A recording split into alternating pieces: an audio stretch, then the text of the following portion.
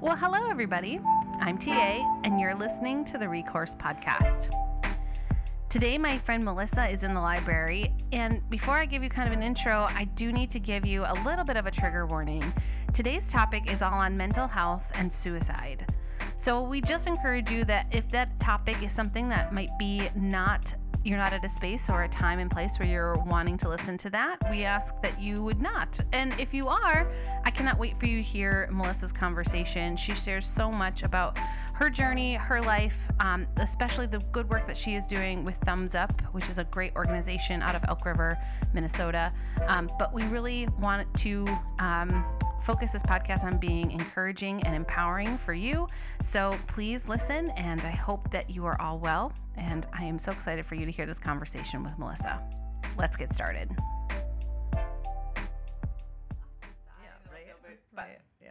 Okay, so the way that I do always start the podcast, though, is the one question I always ask is, how do we know each other? And you and I are new friends, so maybe you could tell us who you are and maybe a little bit about what we're going to be talking about today. Okay. Yeah. Am I supposed to start that right now? Yeah, feel free. Are we recording? Yeah, we've been recording for like 10 minutes. I mean, we're going to cut all that stuff. Right? But all right, so how did we meet? How did we get together? Well, I'm Melissa, and you had reached out to Thumbs Up, and we chatted a bit last week and wanted to share stories about Thumbs Up and my past. Well, I will share very quickly that, and I think I told you this already, Thumbs Up was super important working in the Elk River School District or in the ISD 728. I hate just saying Elk River because it's Rogers and Zimmerman's bigger than that. But we, unfortunately, and the student came directly from my homeroom, my classroom, had made a choice and had passed away due to suicide. And so knowing that there was a group within our community that helps support these students in a way that as a teacher I couldn't, that there's a sense of like, there's only so much and so many kids that you can, give of that for yourself. So it was so nice. And so the more I've learned about Thumbs Up, the more it's been just an impressive organization that really is trying to fill a need and support our community in a way that I don't think there was resources in that. And in doing that, you and I got connected. And then more importantly, through that, you've been starting to share your story with me. And I think that was super impactful to know that the people that are also working there have a deep connection to what's happening for personal reasons and also like a huge passion for it. So I want to dive into that today. So can you give me a little bit of background? Like, are you originally from Minnesota, this area? What's your life story? So I grew up in Burnsville, Minnesota, born and raised, never left the state. Yeah. I love winter. I love the cold. So this time of year is your jam. This is my jam. The colder, the better. Then the snow comes. It'll be glorious. I woke up Friday morning to snow, had a message from a girlfriend talking about the snow and how excited I'd be. I literally ripped my covers off and shot out of bed like a kid on Christmas morning and could not stop smiling for 2 hours because there was snow. Yeah. I legitimately love winter and fall. But yeah, so I grew up in Burnsville, have lived here my entire life, and I love this state. It's beautiful. I have 4 younger brothers. I am a mama to 2 boys, now live in Ramsey. So I've been in Ramsey for 2 years, and I don't see me ever leaving this state. Yeah. Unless my boys decide they want to leave someday, and I go with them when they're older. That may happen. You never know, but maybe they'll love it just as much as you. Are they hockey players, or are they? They just both started playing hockey last year, and this year their second year trying out right now. They're both little mites. Okay. So they love snowmobiling. So we are outside as much as we possibly can be. So I think that's a 2 distinct culture in Minnesota. Like either you love the cold or you kind of put up with it. Like the people who love it are the snowmobilers, the outside. I don't care. We're outside. And then the others of us, maybe more like me, that's a little more like, I don't mind the cold. It's beautiful, but I love my fireplace and a hot coffee. Right. Yeah. Well, it's funny because anytime anyone finds out I love winter, oh, do you snowmobile? Do you ski? Do you, Yeah. Nope. Nothing. You just like winter? I'm like, I do like winter. Just like it. Being a photographer, though, too, that's for me. I love to just go out and wander through the woods, and there's nothing better than a super cool, brisk day when it's sunny and the snow's sparkling and just that peace and the stillness, and there's no bugs. There are no bugs. That is the best part about fall, the first frost and all the bugs dying. You're like, Yes. glorious. Yeah. Yes. I do love on a winter morning, my favorite winter mornings of the whole world is when you've had the frost at night, so the trees are covered in that frost The and you're horse driving. frost. It's so pretty. That is a cool, and it doesn't last all day because the sun comes out and melts those trees, but that is a view It's very pretty. you don't get that everywhere. No. you Okay, don't. so you grew up in the area, 4 brothers. 4 brothers. Where are you in the succession? Oldest. You're the oldest of. Oldest and only girl. Ooh. Yes. So, yep, I have Kevin, Adam, Sean, and Paul, and Kevin and I are brother and sister. My other 3 are stepbrothers, but Yeah, my mom remarried Yeah. when I was younger, and they're my brothers. So, Yeah. yeah, I got to went from 2 to 5, and still the oldest. Yeah, Thank you, God. Being oldest of boys, though, whew, but prepared you to be a boy mom, I bet. Yes, it did. It did. And I love it. So, yeah. And it's funny because when I was younger, obviously, they were brothers and we had our quarrels and stuff, but they're all very protective of me now. So, Yeah. and they've all been very supportive and they're amazing brothers. Yeah. So, yeah. So photographer, and then now you work with Thumbs Up.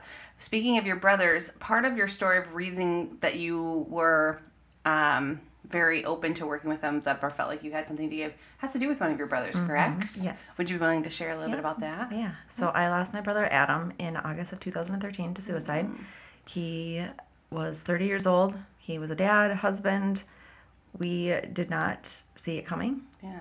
And it's just that ignited in me just a passion and a purpose, or not purpose, well, yes, purpose too, but a passion for mental health, especially men's mental health, and just becoming an advocate for suicide awareness and mental illness, guys especially.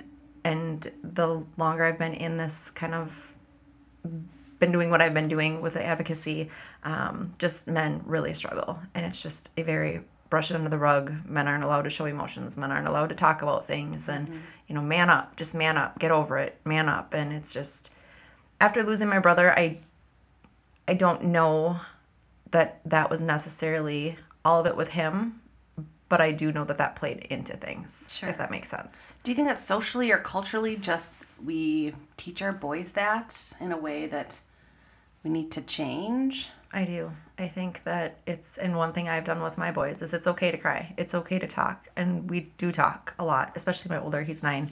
And I just am very like, hey buddy, it's okay to talk about these things. And it just, if you don't want to talk, you don't have to talk, but mom's here if you need somebody to talk to.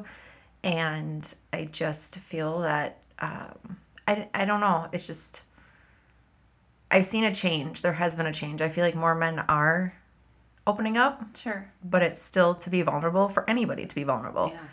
It was very hard for me to start sharing when I first started sharing my story on Facebook years ago after losing my brother and then having my own struggles with mental illness. And just the more I've done it, I know it's making a difference. Yeah. The more people who share their story, no matter what their story is, Yeah. someone's going to benefit, like we talked about. 100%. I agree with that. And I feel like that keeps kind of becoming this theme of the women and men that I've talked to or that have been on the podcast, that it is so much of, we feel so isolated when when trauma happens to us. And in that, it becomes embarrassing or hard, and I don't want to minimize that it can be very hard to reshare and relive some of those experiences. So I'm not blaming or shaming anybody who isn't at that point to be able to do that. But when you are and you do, it is so helpful for yourself. But man, the people that listen and get to know that they are also not alone, I think is so important. I want to go back to this conversation about men, because I also have been thinking about this as you have brought that up in the past too, that I think of boys or men who have dealt with eating disorders or have been sexually abused or have any trauma that way too. It's the same thing. I feel like that has been such a minimized community, or it's just an embarrassing thing to talk about for even as a society. Like, that doesn't happen to men in the same way. Yeah. But it does. So I don't know if that's just we talk about it differently, or... I think just the biggest thing is just with all of it, everything from, like you just said, the abuse to drug use and alcohol. There are so many reasons why people turn to those things, and the abuse and trauma. Yeah. Again, you turned drugs and alcohol to numb that pain. And I feel like because of the way things are, so many people will turn to that because they don't feel like they can talk to anybody. Yeah. And then that just is a vicious cycle that you go down. And but I think we just need to do better and keep talking about it. Yeah. And I do wonder too, societally, we still put a lot of pressure on people in different ways. So I can think of certain men that feel like I am the breadwinner in my house, and so therefore I have a different pressure of I have to do this. Or for certain women that might be single moms or are taking care of their parents in a different way. So now they're having a different, like, we put these pressures on ourselves and feel also isolated that I can't ask for help because I'm the sturdy one, and it doesn't have to be a gender-based thing. It truly has to be, sometimes it's just situational for that family. Exactly. How do we outbreak that, or how do we help support that? I think in my own experience from my own struggles with my mental illness, with having lost my brother, and like I had kind of told you, I had also just had Nolan 8 weeks before I lost my brother. And it was obviously, having a baby is a lot for a woman to body, the hormones, and then just adjusting to being a mom and sleep and everything that goes with that, lack of sleep. And then to find out I lost my brother and my baby boy was just about 8 weeks old, and the way I lost him was very traumatic. And I, as time went on, there were so many things where I was like, okay, this makes sense as to why this happened, or I was this way. And I know on my journey, I figured out I've obviously had anxiety for probably my entire life, or at least a very young age. And then the trauma of losing my brother and life just continuing to happen. And I kept just like burying that basically. And it wasn't until I finally realized that I had a problem where I was like, oh, I have a problem. Others could see it. But it's just, again, it's like addiction. Yeah. Until you are actually able to see it or admit it and want the help, I feel like mental illness is very similar, because a lot of people just, I guess I don't really know how to put it in words, but it's not until you actually figure it out kind of yourself. That's kind of how I feel, at least in my experience. Yeah. No, I think that's fair. I think when I think of, like you said, if we put it in the world of addiction, there is a hard truth that you can lead the horse to water, but you can't make it drink. And that same thing with mental health. You have to be very self-aware. It's a hard piece that people can often see it in us, but we can't. You have to be self-reflective, you have to be thoughtful, and you have to be willing to work on those things or whatever. Exactly. Can you tell me a little more about anxiety and what that looked like for you? Because that term, I think, can mean so many things to so many people. What did that look like for you, for your experience? So like I said, kind of just on my journey with figuring things out of why things have affected me the way they have, and I'm like, okay, this makes sense. So when I was little and my parents had separated, I know there were just times where I would lay in bed and I'd have a stomach ache, or I would just not feel good, or I'd cry, or I'd want my mom, or just, different things like that. And I had a stomach ache all the time, and I didn't want to go to school. I did not like school. I struggled with school, did not want to be there, and I was sick all the, it was, I didn't feel good. I'd go to the nurse's office, and it's like that obviously all was anxiety. Yeah. And I remember, and just even talking about that, I remember that feeling as a child, what that was like. And nobody back then, it was a thing, obviously, but I don't think anybody really knew how to talk about it and figured that out. And so then you fast forward to life just continuing to happen, and a lot of events happen in my life, and it's trauma. I was diagnosed basically with PTSD after losing my brother, and didn't figure out, in my head, I'm like, PTSD only affects police officers, military, firefighters. No, PTSD can affect a 5-year-old. PTSD can affect a 10-year-old. PTSD can affect anybody. It depends on the trauma. Right. And trauma is trauma. To a 10-year-old who loses somebody or goes through something traumatic, that's still trauma. It might not look like it to an adult all the time, but there are things that happen in a child's life that can be very traumatic.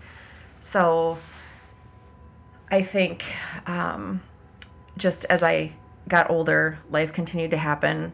I had Nolan, and it's hard to say would I have been as bad as I was after having Nolan had I not lost my brother, because that's not the story. This is the story I was given. Yeah. So after Nolan, I was just everything. I wanted everything done a certain way, and it was controlling. Oh, sure. Because anxiety, it's control. Right.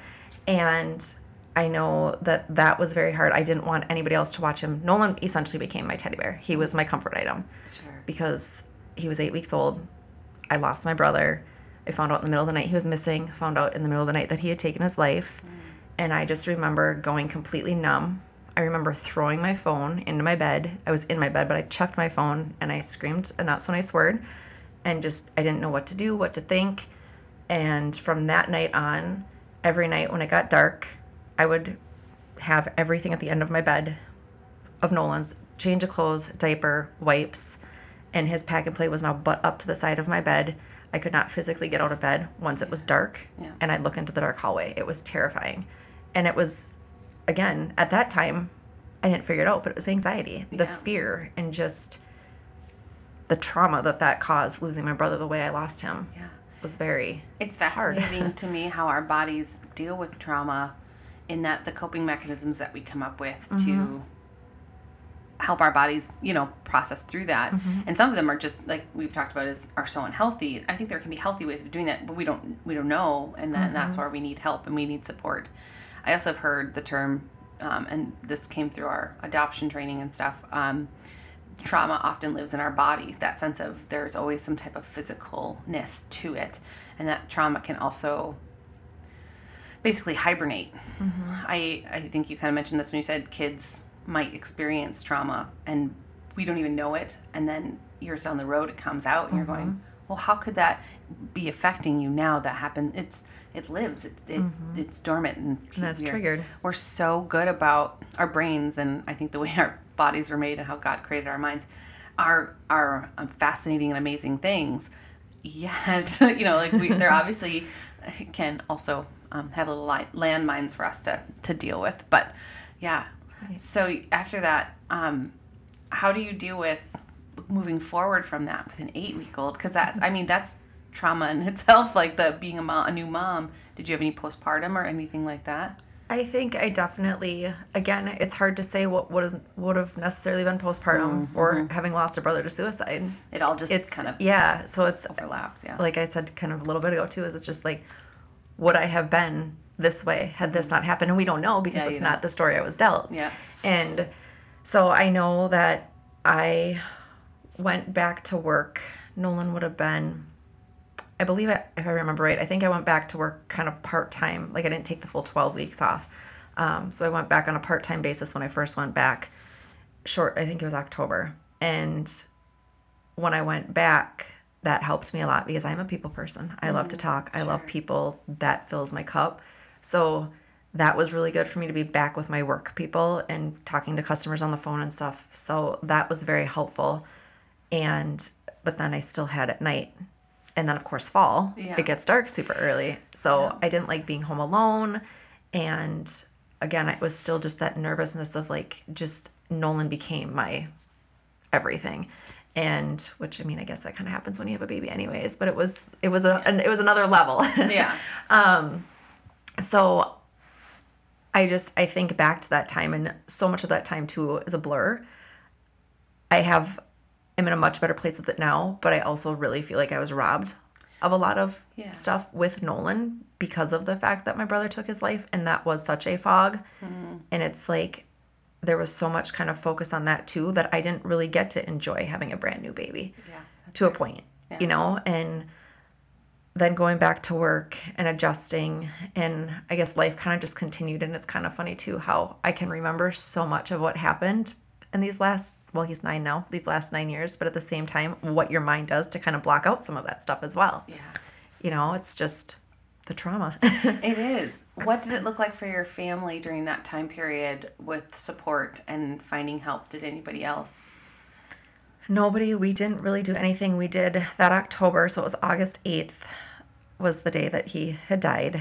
So it was October of that year. We did do a walk in Wisconsin, actually, our whole family, for suicide awareness. And it was St. Croix Valley. I wish I could remember the exact name of it, but it was, I believe, 2 teens that had taken their lives. They were a couple, and they'd taken their lives together, and their family had started this walk. So we participated in that 5K that first year. And obviously the dynamics of your family when you lose a child, a sibling, it changes things. And then to have lost Adam the way that we lost Adam, it changed things a lot. So I remember at that walk, actually, obviously I'm a photographer and I love to take pictures, always taking pictures of everything. And I drive my brothers nuts because I'm like, we have to get our sibling picture. And so that walk, I knew it was just like, okay, we need to get this out of the way. This is going to be our first sibling picture we're doing, and Adam's not going to be in it. Yeah. And this is the first of many. So that was hard. Like, we all had smiles on our faces and we all did it, but it was a hard thing to do. And I still, like, that for me too is pictures. That's the one thing I cannot say enough to people who hate having their picture taken. It's not about you. It's about everybody else when you're gone, and just being able to look at those memories. And we are our own worst critics. So we're going to think we don't look great in every picture, but you know what? Nobody's going to care that's looking at these pictures. Yeah. So I am very grateful that I have these photos with my brother.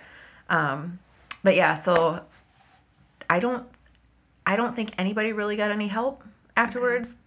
I don't really remember there being any support kind of things that we looked into.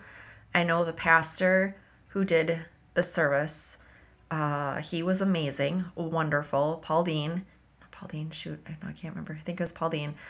He was actually both my brother Adam and Kevin's, and I think Sean's youth pastor at our church. And he did the service. And he actually, one of the things that he did say really stuck out to me, and I've shared this with a lot of people, but he lost a sibling to suicide and almost lost another sibling to suicide. And his sister told him on the flight to their brother's funeral, do not do the what if game. Do not go down that black hole. Yeah. Because you don't know. You can't change it. And once you go down that, it is a black hole you will never get out of. And so for me, I read that his message over and over again. I've sent it to a couple of people, but it was just the one thing. So it's like, there's nothing. In my mind, when someone gets to that place, their mind is made up. Yeah. Most likely, you're not going to change it, and there's nothing you could have done to have stopped them. Yeah. So that really helped me. And that's a hard piece. We talked about this when we decided to talk about this topic. It is a heavy topic to talk about suicide, and I think there's still a lot of societal fear that talking about it will cause it to happen more. And I think you and I both are on the line of, I agree that it needs to be talked about so that we are aware and it's helpful. It's more helpful than harmful, if that makes sense. Exactly. I agree with that 100%. And it is. I've had that. I mean, I've had people say that to me because of what I've posted on social media. Well, you're gonna, if someone's thinking about it, you're gonna push them. No, you're not. You won't. It's a tricky conversation. And I think part of it is just enough people don't have enough education about it. Yeah. And know that that's not going to cause somebody to take their life, you know? It's not an idea that they haven't already had. Like, exactly. I never thought of that. Right. Like, that's I think what it is and especially for younger minds, that's the fear. And while I understand part of that, again, I don't know, some of that also comes down to like the influencers that we allow in our lives. And so we have to be very thoughtful about who's influencing our kids or ourselves and where those things are coming from. But I do remember in some of the training we got, even through the education system as teachers, that's what it is. If there's not a timeline, but if there's a scope line of where you are mentally to the point where you would commit suicide, that kind of gray area right near the end, near suicide, if you're anywhere in that point, it's so hard to come out of. And so it's not like on a random Tuesday, I make a decision. It's something that has been so deeply thought about and ingrained, but it's hard. What's so sad about it to me is that people can be in that gray area and nobody knows. And that's where, and then you talk about the what if game, like, but if I knew, but that's not a point in that mental illness that they're obviously sharing or feel comfortable. Exactly. And I think too, with the what if game there's also the people that you do know are struggling. I mean, obviously I've shared my story and I have struggled, and I've admitted several times that, I mean, it's mental illness it's never going to go away for me. It won't and it doesn't for a lot of people. And it's finding the right medication, or it's finding the right, and it's not even always medication. It's just finding the right tools that will help you. But that said, so many of these people that are struggling for so many years, and they are miserable and they are so sick. And again, people think it's not a sickness. It is. And I say it all the time, it's like cancer. Cancer patients fight people with mental illness, they fight. They fight so hard, and they battle these demons, and they battle this yucky. And they try different medications. How many more times do you have to try a new therapist, a new psychiatrist, a new medication, and nothing is helping? And their quality of life is not great. And it's no different than a cancer patient. They're two completely different illnesses, yes, but like a cancer patient is going to fight as long and as hard as they can and try different radiation, chemo, whatever they're doing, change their diet. Prayer, obviously prayer is a huge thing, no matter who you are. You know, obviously we both believe that. But my point is a cancer patient at some point in time can say, you know what, I'm done. Yeah. I can't fight anymore. I can't do this anymore. And it's very hard because suicide, definitely, I don't want it to ever be the right option or the option. Right. But I'm just saying it as in, like, in my mind, it makes sense why some people are, I can't do this anymore, you know? No, and I get that. I think society too, I keep saying that just as a broad way of, I think, what a lot of people think, because I don't want to pick on anybody. I think that there's a lot too that it's anybody who's dealing with mental illness or is in that track feel it's a self-fulfilling prophecy or sometimes a chosen track, if that makes sense. Whereas you would never blame somebody for having cancer. You would never say, well, if you had just done this, you wouldn't have right. cancer. And it seems sometimes we can put that onus on somebody with mental health, being like, well, if they just would get over that, or if they could just buck. just be happy. Just look at the bright side. Like, and you and I cliche. really appreciate that you said it is not a I just do this one thing and it goes away. It is a lifelong thing. It is I guess you can say illness. It's a lifelong condition that you will have to find, like you said, good medication, good support systems, good strategies, and good, tools to be able to help yourself do that, or have the right people with you to help you through that. And I like that it's not just until I can figure it out. I need the right people with me to help me get there. Yeah, and it's, I think of, and obviously this is all just from my own personal experience of what I've dealt with and how I've seen just the waves, the mountains, I get up to the top and it's like, okay, this is great. And then life happens and whoop, I'm right back at the bottom. Yeah. And I am very fortunate because I do have an amazing, amazing tribe of people around me. And just life is hard. Everybody, like I already said, everybody has a story. Yeah. Something has happened to you in your life, or everybody has a story. And I just know that I have some people who support me no matter what. They show up no matter what. I have a list of people I can call that if I needed them in a drop of a hat, they would be there for me. And I know what I need to fill my cup. And I've started watching different things that have happened, and I'm like, okay, this triggers this. Or being a girl, there's stuff that happens for girls every month that also plays into things. I don't know what you're talking about. What? And it's crazy how those hormones, and the older I'm getting, and it's just, there's so many things, and I just love people, and I love being able to love on people and just sharing my story so that hopefully somebody else can hear it and be like, oh, okay, well, this makes sense as to why this is happening. And, but yeah, unfortunately, there's not a cure for mental illness. Right. And some people can be on meds and be off of meds and they're great. And then they're fine and they have no more issues or problems or struggles. And then there's others who it's lifelong and it's never going to end. And they've been dealing with it since they were a child. And, so, and my thing too is obviously church for me. Yeah. And my faith. I do think that's a huge thing. You kind of hit on this, and I just wanted to make sure we talk about this fully, because I think this is a super important part of life and something you've done that's very brave. You started talking about, as you were recognizing this more and more in yourself and some of the things that you've been through, you started to decide to make the decision to live that out in social media, which for some people, that is a very uncomfortable space to put our authentic selves. We normally put our best pictures or our best, like, hey, look at us, we're awesome. And you started just being very authentic and real of, I'm struggling, and this is things that have helped, or things that motivational thoughts and quotes and things like that. But you didn't always get a positive reaction to that. Nope, I didn't, and I still don't. Like, tell me more about this. So Adam was August of 2013, and I don't remember officially like my first kind of post that I put out there. Obviously, I talked about my brother and stuff, and I just do remember when I first started posting about my struggles and losing my brother on Facebook, I remember getting a lot of private messages from people saying, thank you for being brave. Thank you for sharing your story. This is what I'm going through, and I didn't realize this was what I was going through. Or just, I'm going through this. Thank you for being brave enough to put it out there. And it's just, again, it's good to know I'm not alone. Yeah. There are others out there, because a lot of times when you're in the thick of it, you think you are all alone on this little island, and you're not. And so I kept sharing and sharing and sharing. And I did get a lot of negative feedback from some people that I was doing it for the wrong reasons.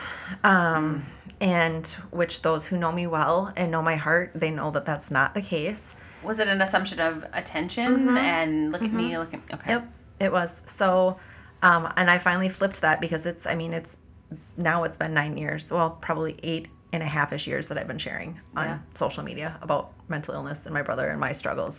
And I finally flipped it when one of the same people brought it up again about the attention thing. And I was like, are we still doing this? Really? And I'm like, you know what? Yeah, heck yes, I am. I am seeking attention. You know what I'm seeking attention for? Mental illness and suicide. Right. Like, why is it okay is it Ariana Grande? Selena Gomez. Yeah. Like, Selena Gomez is a singer who has shared her story. Why is it okay for Selena to sit up on, and be interviewed and talk about it, and it not be about her getting attention for herself? Right. And then there's me, just a normal little old Melissa from Minnesota who's sharing, but then again, at the same time, I feel like me sharing my story is way more relatable for people than Selena Gomez. Of course. Because Selena Gomez has a story, and I feel bad for her. She has her struggles. But more people are going to relate to little old Melissa in Minnesota, who's a single mom, who grew up, middle class, who doesn't have, again, and money doesn't buy happiness or fix things.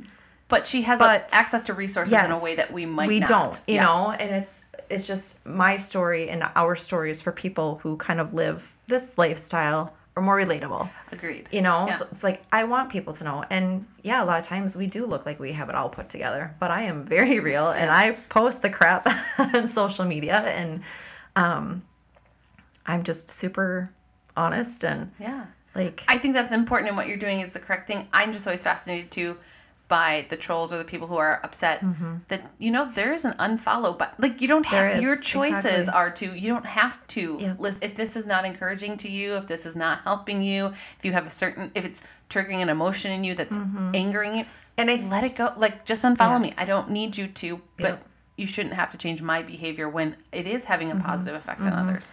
And I think part of that too is there's certain people that I think it hurt more or less too with me sharing. Sure. And there've just been a lot of things that, like, through my processes, I'm like, okay, well, and then too, it's like, I don't ever put like trigger warning. And I'm like, well, maybe I should put trigger warning before I post these things, or, because it's like, it is a hard subject, and you don't know. But again, it's unfollow me. You know what I share. Right. You know who I am. You know what my passion and my purpose is, and that's I'm living it out. And but I will say, going back to me posting on social media when I first started, and like I said, I was getting a lot of private messages from people, and then it turned into me continuing to post and me continuing to share, and people are actually now commenting on my actual posts about their stuff. And it was just like, and I always use the word cool, and I'm like, cool is not the right word to use when I'm talking about this stuff, but it was just really it was a cool thing to see that people were like openly talking about it, because that's what we need to do. We need to openly talk about it, so every single person out there knows it's okay. Like, why is it okay for someone to show up at your house if you have breast cancer for your family, but here's this person over here who's struggling with anxiety or depression, or and I will say, yes, a lot of times they don't want the help, but I feel like no matter what your story, what you're going through, a lot of time people don't want help, and they're not going to ask for it regardless of what they're going through. You just have to show up. Yeah.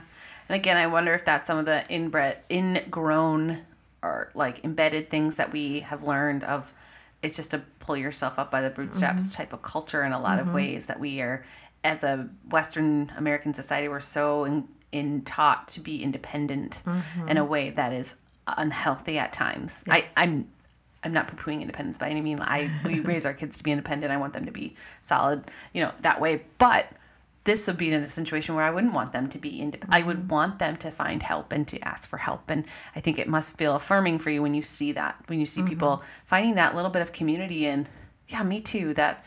I understand that, and here's my story. And I think giving people that platform, that ability to, you know what, me too, and share that has got to be, yeah, very like encouraging and yeah, and it's great. just it's the little bit that we can do to Right. help, you know. And I mean, I believe 100% that this is the path that, because of it all happening, this is the path that God put me on, and that my brother Adam, I mean, between God and Adam, they show up a lot. And it's really, it's hard. It's not easy.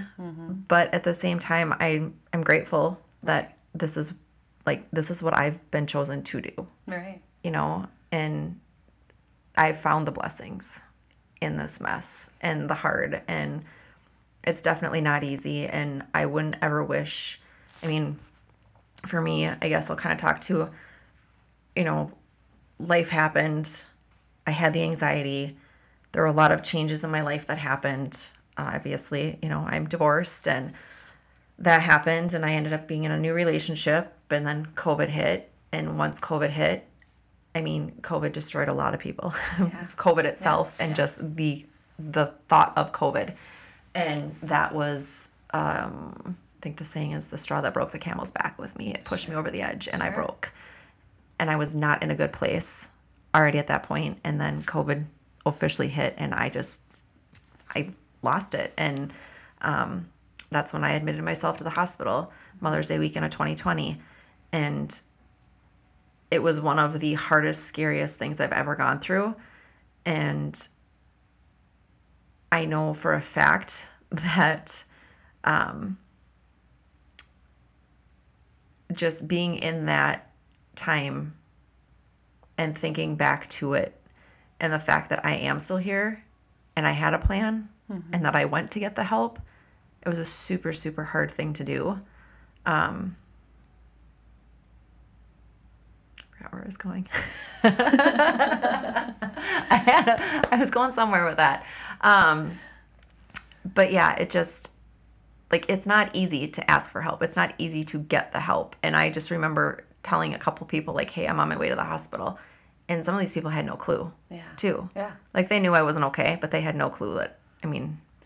Do you think that you knew to ask for help, or felt like it was time to ask for help only because you had spent that time somewhat advocating and hearing other people's stuff? If you had, after your brother had passed, kind of stayed in that little hole or in this cycle for yourself, and never had kind of broken out of that and looked more holistically at things, you would have gotten to that same place most likely, but your choices may have looked very different. Does that make sense, the way I'm asking that?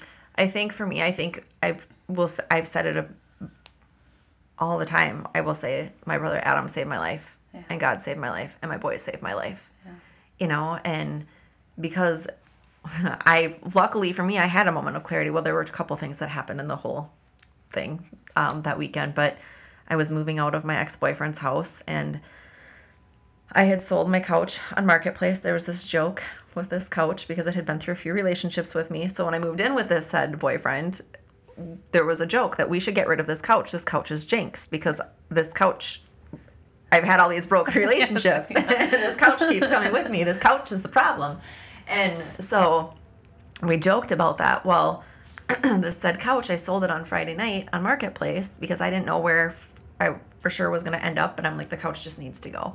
It's this big, huge red sectional couch, and I'd had it for a long time. Whatever, time to go. So I sold it on Facebook Marketplace on Friday night. Of course, it's COVID. This is when, you know, we're still not supposed to really see anybody. Right. And this guy messages me, and he's like, I just wanted to let you know I'm going to be coming over. You know, I'm going to be in full gear. And he's like, and I just want you to know, he's like, I am African American, so I don't want to alarm you, which I was like, that's really, you know, super respectful and awesome that you're telling me you're going to be in all this full gear and, you know, whatever. He's like, I just don't want to scare you. And I was like, okay, thank you. Very cool. No problem. And so fast forward then to Saturday morning. And of course, just again, that fear of like, I'm going to be home alone. There's a stranger coming here. COVID, we don't really know what COVID is or isn't yet. And my ex-boyfriend ended up leaving and said goodbye.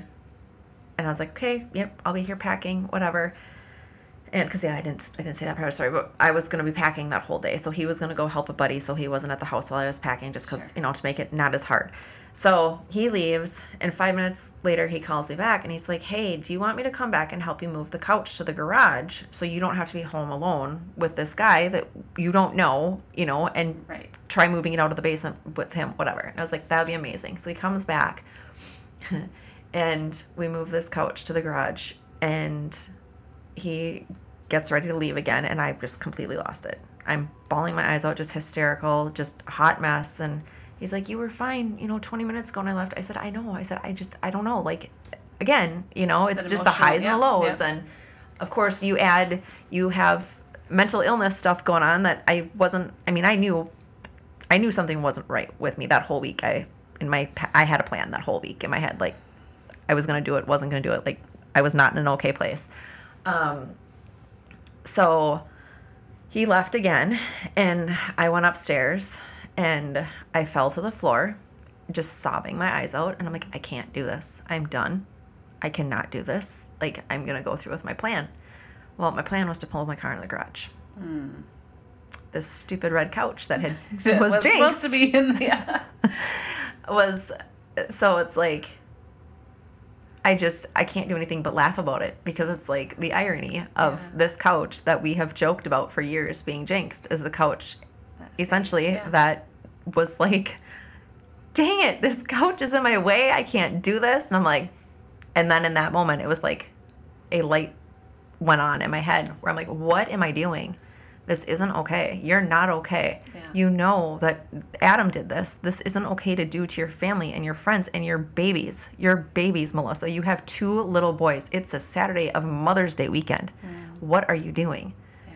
And it was like in that moment, I just got on the phone.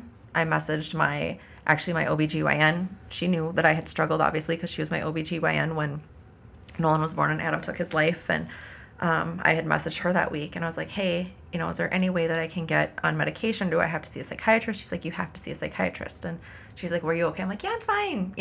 Just did the whole, like, I'm not going to alarm my friend/doctor.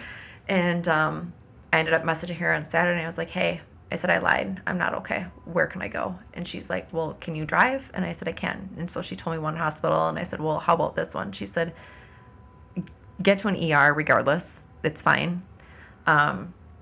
And I called the suicide hotline. They were not helpful, unfortunately, which I don't even like saying, but at the same time, I'm being honest. Like, yeah, it wasn't what you. Yeah. And there's so many, we could talk for 7 hours about all of this stuff, but it's like, I just was very disappointed. And I feel like we need to do better where that's concerned too, because at least I was in the place where I was like, okay, this isn't helping me. Right. I do have other resources that I can get a hold of. Reached out to my friend who's a doctor, and I drove myself to the hospital. Yeah. And then I called a couple people and said, hey, here's the plan. And then, of course, I felt horrible. I'm like, it's Mother's Day. I'm missing Mother's Day with my boys. Like, they are my boys. And then I was like, you know what? I'm in the hospital getting help, so I get to spend every Mother's Day with them from here on out. The next. Yeah. Mm-hmm. I think it's important to think through, too, we're lucky enough, and that's going to sound really weird that I say this way.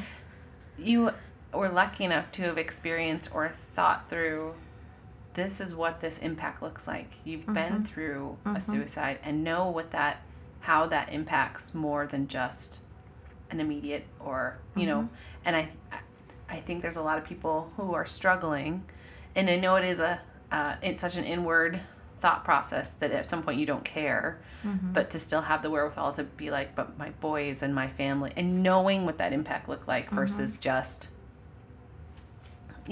so you were very blessed, which sounds so weird to say that you had that experience and that you knew more than I think those who have never had that experience exposure or trauma.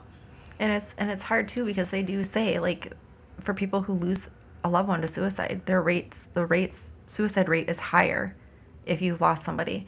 and the rate is higher if you're a child of a parent, or if you're, like, Yeah. so it's really interesting. But yeah, at the end of the day, it was just one of those things where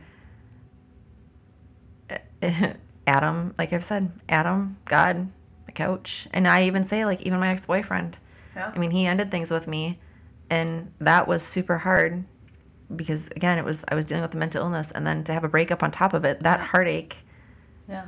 it just was awful. But at the end of the day, I'm grateful he ended things with me. I'm grateful that that chapter closed, and I wouldn't be who I am and where I am now had I not experienced all of that with him either, and there was a plan. There's a purpose for everything. Right. There's a purpose for everything we go through, and it's just finding the good in it. And I'm looking at your book collection, completely random, but I'm pretty sure, is there an eagle on that book? It looks like a little eagle. I can't tell. Are you looking at the Harry Potter one? No, over the life. Let's see. It's in your blue section. Animated? Yeah, is that an eagle up there? Which eagle? I should send you home with that book. Maybe you should talk to somebody. It's all about the value of having a therapist, like being willing to process out loud and things like that, and having support. My sister gave me that book, which I love. But it's just, eagles are my, like, they? joke all the time that they're my spirit, and so it's not weird that I will look up there and of all the things I see, it's a little tiny picture of an eagle. Yeah. That's great. Yep, another sign. Yeah. But yeah, so I'm so grateful which just, again, sounds so weird, but at the same time, and I know that there's going to be more struggles, and Right. I mean, I'm going to be probably crying in 2 days. I don't know, like, but it's just, but it's I think normal. coming to terms with that's not a bad thing. No. I think that's what we've been taught. Like, if you are emotionally going through things, that's a bad thing. I tell my kids all the time, especially because I feel like anger kind of runs in my family. And so I've noticed that my children are very quick to anger at certain things. And I always tell them, I'm a huge believer. Anger is not a sin. God got angry. God gets angry. We're supposed to fear It's God. what we do in that emotion that makes it a sin. And so it's the same thing. Being sad is not bad. Being happy is not bad. Being, disappointed and fearful. None of those emotions, no emotions that we go through, is ever a bad thing. It's not something we should ever be trying to hide or try to not do. The important part is how do we manage those emotions appropriately? And so I kind of feel like I'm trying to teach my kids that, because I'm bad at that. I don't ever want to feel sad or angry or all those pieces, right? But to be able to walk through those gracefully and appropriately and know that that's going on. And maybe this is very relevant because I have a 13-year-old, my daughter's going to be 13 in February, and we're very much going through a lot of that emotional change, and it's a swing of like, an hour. 5 minutes from now, I don't know who I'm going to get. And so we're learning through that. And I tell her all the time, you can be super annoyed with me. That's fine. I'm a mom, and I'm going to ask you to do things, or I'm going to say things that are going to really annoy you or that are going to make you angry. Right. I'm doing all right. But it's important that you say that and say, you know what? I'm really annoyed right now. I'm going to go to my room, and I'm going to, or I'm going to get a snack because I'm hangry. Right. Which is a very common thing for her. So it's like what that feeling of, I want you to identify how you're feeling and then figure out how to get through that emotion appropriately without ripping everybody's head off or doing something that would make you make worse choices and things like that. But it's hard. I mean, it's hard. I don't do that healthily. I don't do that well yet. So, and I'm in my 40s. So it takes a really long time to figure that out. I mean, I think about a lot of situations that I'm in now where, I mean, I've done a lot of work on myself, and one of the things that I've told a lot of people when they've asked me, like, how did you get through certain things? And I'm like, I sat in my pain. Yeah. I sat in it. And even that was part of the message at church this weekend, was talking about, like, if you're in a season of pain, if you're in a season of mourning, you have to sit through it. You have to go through it. If you just speed past it or speed over it, you're going to end up being back in that again, and the only way to truly heal, or the only way to truly grow or work on these things, is you have to figure out a way to deal with them. Yeah. And it's kind of the same thing with, I think about a lot of things when I get angry, or when somebody says something and on social media, and I'm like, oh, and I'm sitting there and I start to, think, and then I start to type, and then I delete it. And then, like, I actually had a comment on one of my posts not that long ago, and I it was probably a good 2 hours. I sat and kind of thought like, okay, how do I respond to this?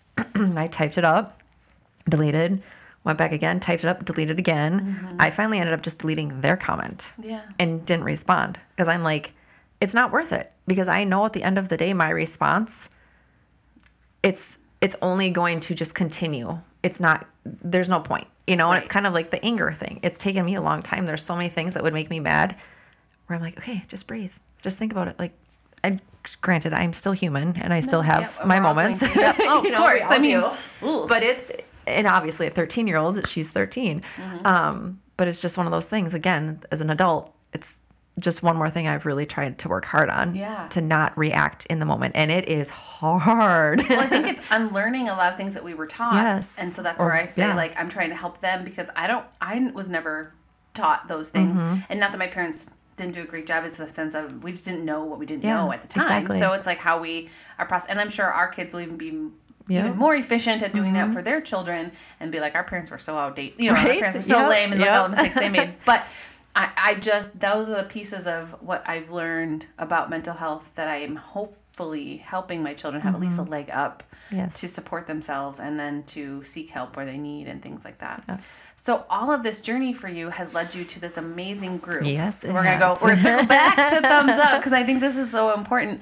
How did you get involved? So I was a real estate photographer and I photographed a property. It was March of 2021 and the gal's name was Janet. So I was a photographer for a company. I was a contractor for a company called Spacecrafting. And so they schedule you out, whatever. And I had been scheduled to photograph this property in Blaine. And obviously, as we've already said, and you can tell I like to talk and I like people. So that was another reason I love this job. But Janet and I just started talking the whole time I was photographing her property. And at the very end, I'm getting ready to leave and I'm standing in her entryway. She's on her stair and she has her sweatshirt pulled kind of 3/4 sleeve up. And I noticed this beautiful sunflower tattoo. And I was like, oh my gosh, it's so pretty. And she pulled her sleeve up all the way.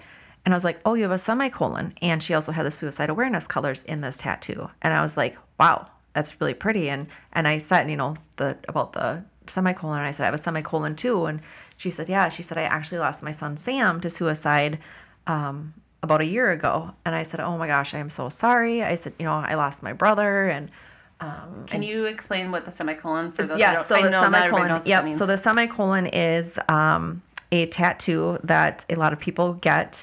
There's actually, it's called the Semicolon Project, I believe, but it is your story isn't over. Instead of a period at the end of the sentence where it's the end, a semicolon, your story, it's not over. Keep going. The grammatical use of the semicolon in a sentence. More is coming. There's more coming. Yeah. So, I got one obviously after losing my brother and then again, my own struggles and right next to my cross. But yeah, so that Janet and I just started talking and she's talking about her son. And I said, that I had lost my brother, Adam, and I've just become very passionate about mental health and suicide awareness and mental illness and just men's mental health, et cetera. And she said that she knew of a nonprofit that, worked with everything I was talking about. And I was like, oh, tell me more.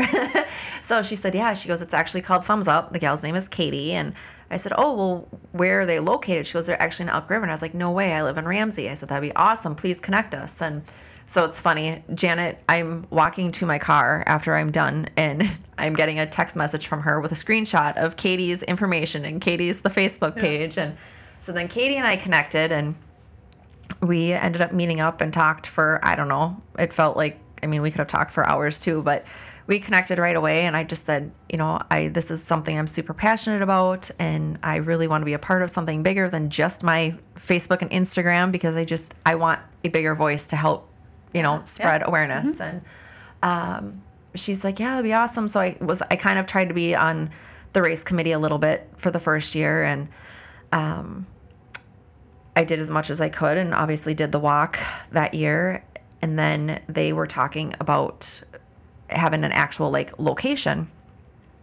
And she's like, we're hoping to get a location. She said, I just got hired on. She was the executive director or is the executive director. And she said, at some point in time down the road, I don't know when, she said, but, we might be looking to add another employee. And I'm like, okay, hi, pick me, please. I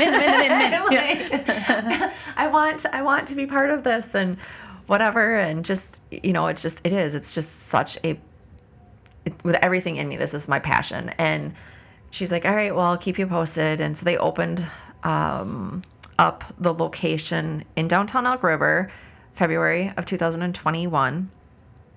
Just kidding, 2022. What year are we in? We're in 2022. Yeah. February of 2022. And we had just kind of been messaging back and forth like, hey, here's kind of what we're looking at. We may or may not be looking to have you come. And I'm like, well, I can still do part-time with the real estate photography. So that's what happened. I ended up staying part-time with spacecrafting and coming on March 1st of 2022 part-time with Thumbs Up. So I do basically admin stuff. Sure. And then all kinds of other fun little things. So I started March 1st, part-time, was there 3 days a week. We have our after-school program Monday through Thursday for middle schoolers and high schoolers to come in, hang out. We do, we have arts and crafts. We have an arts and crafts room. We have games that we can play, the kids can play. And then we try to do something mental health related if we can, at least once a month or once a week. We have a gal who's coming in November. She does art class. So the kiddos will get to draw or paint a picture with her. She's been there a few times. We have a therapy dog, Willow, who comes with Amy from Yep. You're Not Alone, who they're amazing. And what else do we have snacks. Oh. We have a food shelf that That's donates to important, snacks. yes. So this is to teenagers. This is like middle schooler heart right there. Yeah. So that's the one thing they all talk about. They're all like snacks. We love the snacks. Okay, guys, thanks. Awesome. We have dance parties sometimes, so that's always fun. And then what else do we do? I mean, it's really cool because like last Thursday, Katie, and it was just Katie and I, and then we had 2 volunteers there, and then there were only 2 of our regulars, as we kind of call them now, the regular kids that come. And Katie was like, you guys want to play a game? And we're like, oh yeah, sure. So Katie and I sat and played a game with these kids, and I hoped that I would have an impact on these kids' lives, and Katie and I still try to work when they're there, but at the same time, there are plenty of days like Thursday where, we took the time and we played games with them because we love these kids. Yeah. Love these kids and building the relationships and seeing them come in and hugging them when they walk through the doors and hearing about their day at school or their weekend or just whatever. And so I hoped that I would have some form of an impact on these kids' lives. And it's like the impact that they've had on my life it's just been amazing. And to I'm 42 years old, and these are middle schoolers coming in, and they're excited to see me, Yeah. Yep. No. And I was a nanny for 13 years, and I loved being a nanny. And so it's one of those, again, I say it all the time I'm like, full circle, here I am again. Just, I love being a mom, and I love these kids that come into the center. And like I have on my wrist, I have 2 bracelets. One of the little girls made me a bracelet, and the other girl, she bought me and Katie each matching bracelets and necklaces, so it's like these kids they're amazing. And obviously not everyone who walks in the doors is necessarily struggling, but it's a safe space for these kids to come. Right. We're a safe space for them to have a conversation with us or the volunteers. And they become advocates for you guys within their systems and within their friends and within their groups of kids that don't always feel as safe. And we're lucky we live in a community where there's a lot of good families and things like that. Mm-hmm. But there is I don't think we always realize the kids that fall through the cracks and the amount of families that are struggling, even from the outside looking in you think they have, a good nuclear family, a mom, a dad, or 2, whatever. But that doesn't mean they're healthy or that their kids are getting their needs met. And so to have an organization, and now that you guys have the brick and mortar where they can actually go and physically be somewhere, it's huge. It's very different than just an event once a year or 4 times a year, quarterly or whatever, to have that physical space that people can show up to and be a part of, and that our community really can pour into. And I think I think what you guys are doing is amazing. So thank you. Yeah, it's an amazing space. And the support that we have had from so many people. Yeah. Like I told you, the walk this year, they had their record-breaking amount of people. We had 1,100 people register, and we raised just over $103,000. Yeah. And fantastic. I have goosebumps. It's just the amount of people who are supporting it, and the amount of people who are talking about it, and the amount of people who are seeing we're talking about it, we're doing something about it. These kids coming in. we do have one little boy who comes in I shouldn't call him a little boy. If he hears us, he'd be mad at me. But he lost his dad to suicide. And I overheard him and a girl talking a couple weeks ago. And actually, this girl is the one who lost Janet's son. It's his sister. Has been there a few times, and she was talking about having lost her brother, and he's like, I'm so sorry to hear that you lost your brother. And it's just these kids, it's a place for them to come where some of them have that common. Yeah. Where suicide is such a different loss. It is. And it's a different loss from a sibling aspect to a parent, child, to a spouse. Like it affects everybody differently because it's a different relationship. But it's still a common, like he lost a dad, she lost a brother. They both have a suicide loss in common. And it's just until you've experienced something like that, you don't really get it. I mean, you can still obviously have, you can still feel sorry or the sympathy for people, but it's just different. So just knowing that these kids, and like you said kind of at the beginning of this, I mean, everybody who is involved in Thumbs Up some way, shape, or form has been affected by either mental illness for the most part or having lost someone to suicide. Right. Katie, her mom and another gal started Thumbs Up because of an uncle, and Katie's grandpa, her mom's obviously father.